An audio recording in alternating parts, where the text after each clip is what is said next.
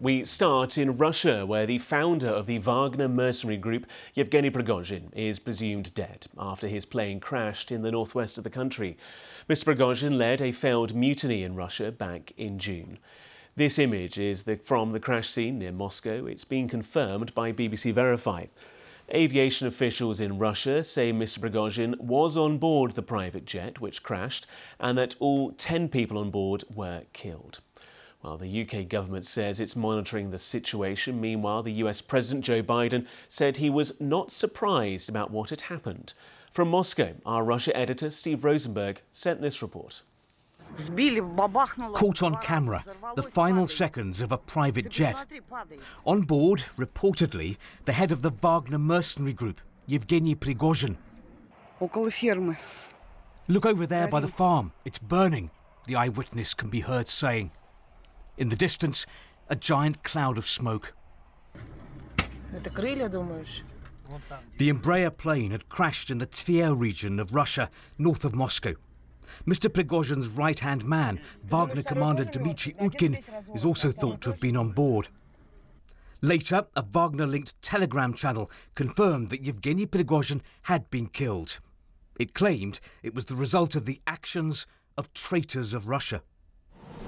It's 2 months to the day since the Wagner chief launched what he called his March of Justice, his mutiny, the insurrection by Wagner forces who'd been fighting on the Kremlin side in Ukraine. They'd rolled unopposed into the city of Rostov. Their demands, the removal of Russia's senior military leadership, who they blamed for setbacks on the battlefield. There were these extraordinary scenes as the paramilitary chief admonished Russian generals. And then they'd marched on in the direction of Moscow, in a direct challenge to the authority of President Putin. The Kremlin leader called it treachery. Russia, he said, had been stabbed in the back. The mutineers would be punished. But by evening, a deal had been done to end the insurrection. Even though Russian servicemen had been killed, there would be no charges against Yevgeny Prigozhin and his Wagner troops. They would have to leave Russia, but the agreement left the Kremlin looking weak. This was Vladimir Putin in the city of Kursk, commemorating the Soviet victory in a famous World War II battle. There's been no comment yet from the president on the plane crash. On the streets of Moscow, there was a mixed reaction. I couldn't care less, he says. This was to be expected, says Dmitry. Some of the things Prigozhin did, or didn't do, needed to be punished. He had lots of enemies. Little surprise then, but much speculation about why the jet crashed.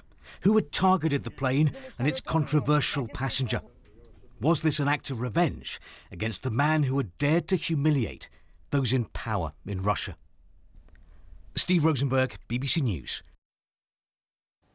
For more on this, let's bring in our security correspondent, the BBC's Frank Gardner. And Frank, I want to pick up on a point that you've made on the live page on our website, that UK defence sources say that Russia's domestic intelligence agency most likely targeted this plane. Why would they do so, and what more do we know about those comments from UK defence sources? Right, well, first of all, there's no proof yet provided either by the Russians or by Wagner Group that Prigozhin is dead and that his body has been identified, but it's certainly the assumption. So if this was a deliberate targeting, and that's certainly the belief by most people, then it would be the FSB that's done it. The FSB are the domestic internal intelligence agency in Russia. They are the successors to the KGB, and Vladimir Putin, of course, spent much of his early career working for the KGB. He's got a loyal following in the FSB, whereas there are some elements of the military that were more sympathetic to Prigozhin. The FSB's loyalty is not in question. And there is a track record here.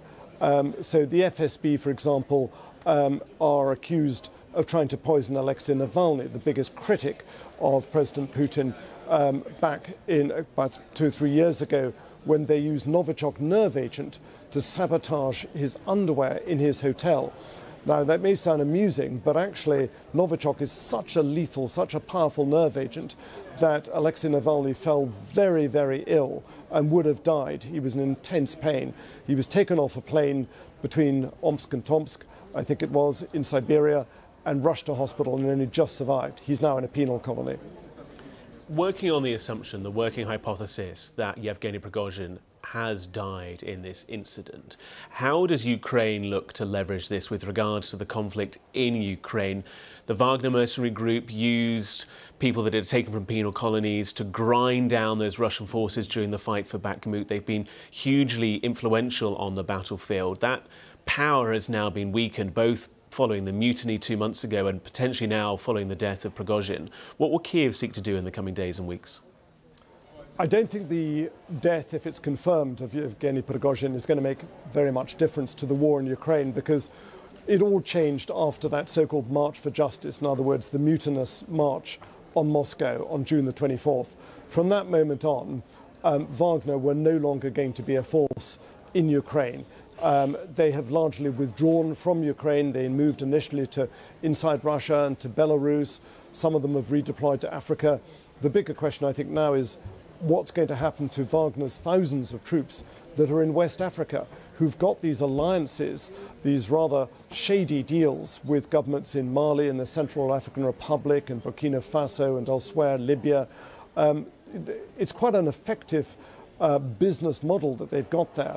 And the Kremlin, I think, will be looking to replace Wagner either at the top or with other forces to capitalize on the kind of geostrategic position that they've managed to acquire for themselves, pushing out the French, pushing out the UN and the EU, and putting the Kremlin's interests first there.